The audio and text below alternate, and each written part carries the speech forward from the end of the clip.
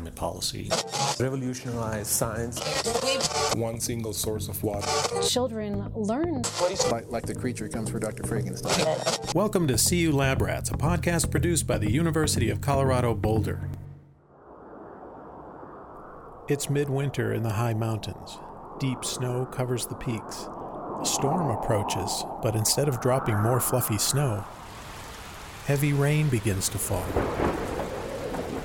This combination, rain on snow, can cause severe flooding down below, and it's expected to increase as the climate warms. A new study from the University of Colorado Boulder and the National Center for Atmospheric Research, or NCAR, warns that flooding from rain on snow could more than double in some places by the end of this century. The lead author of the study is Keith Musselman, a research associate at CU Boulder's Institute of Arctic and Alpine Research, or INSTAR.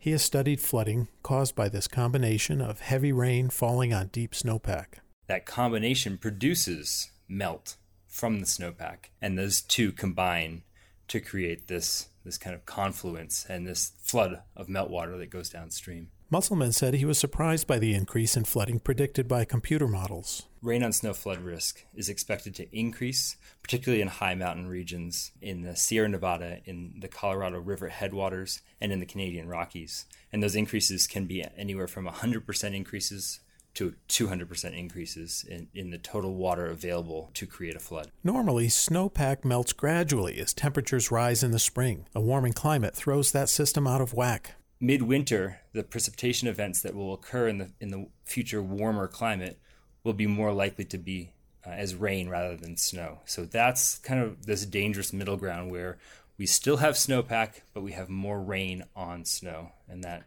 increases the flood risk. And with that flood risk comes danger, not just to the rural mountains. Some of the most densely populated areas of the West are now in a new flood zone. Some of our projections for large increases in rain on snow flood risk include some of the largest metropolitan regions in Western North America. And so we're talking about rivers, we're talking about neighborhoods, we're talking about streets, highways, dams and reservoirs, and all of this infrastructure could potentially be at risk to changes in rain on snow flooding.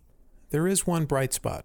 In warmer climates like the coastal Pacific Northwest and British Columbia, less frequent snow will reduce the risk of rain on snow flooding.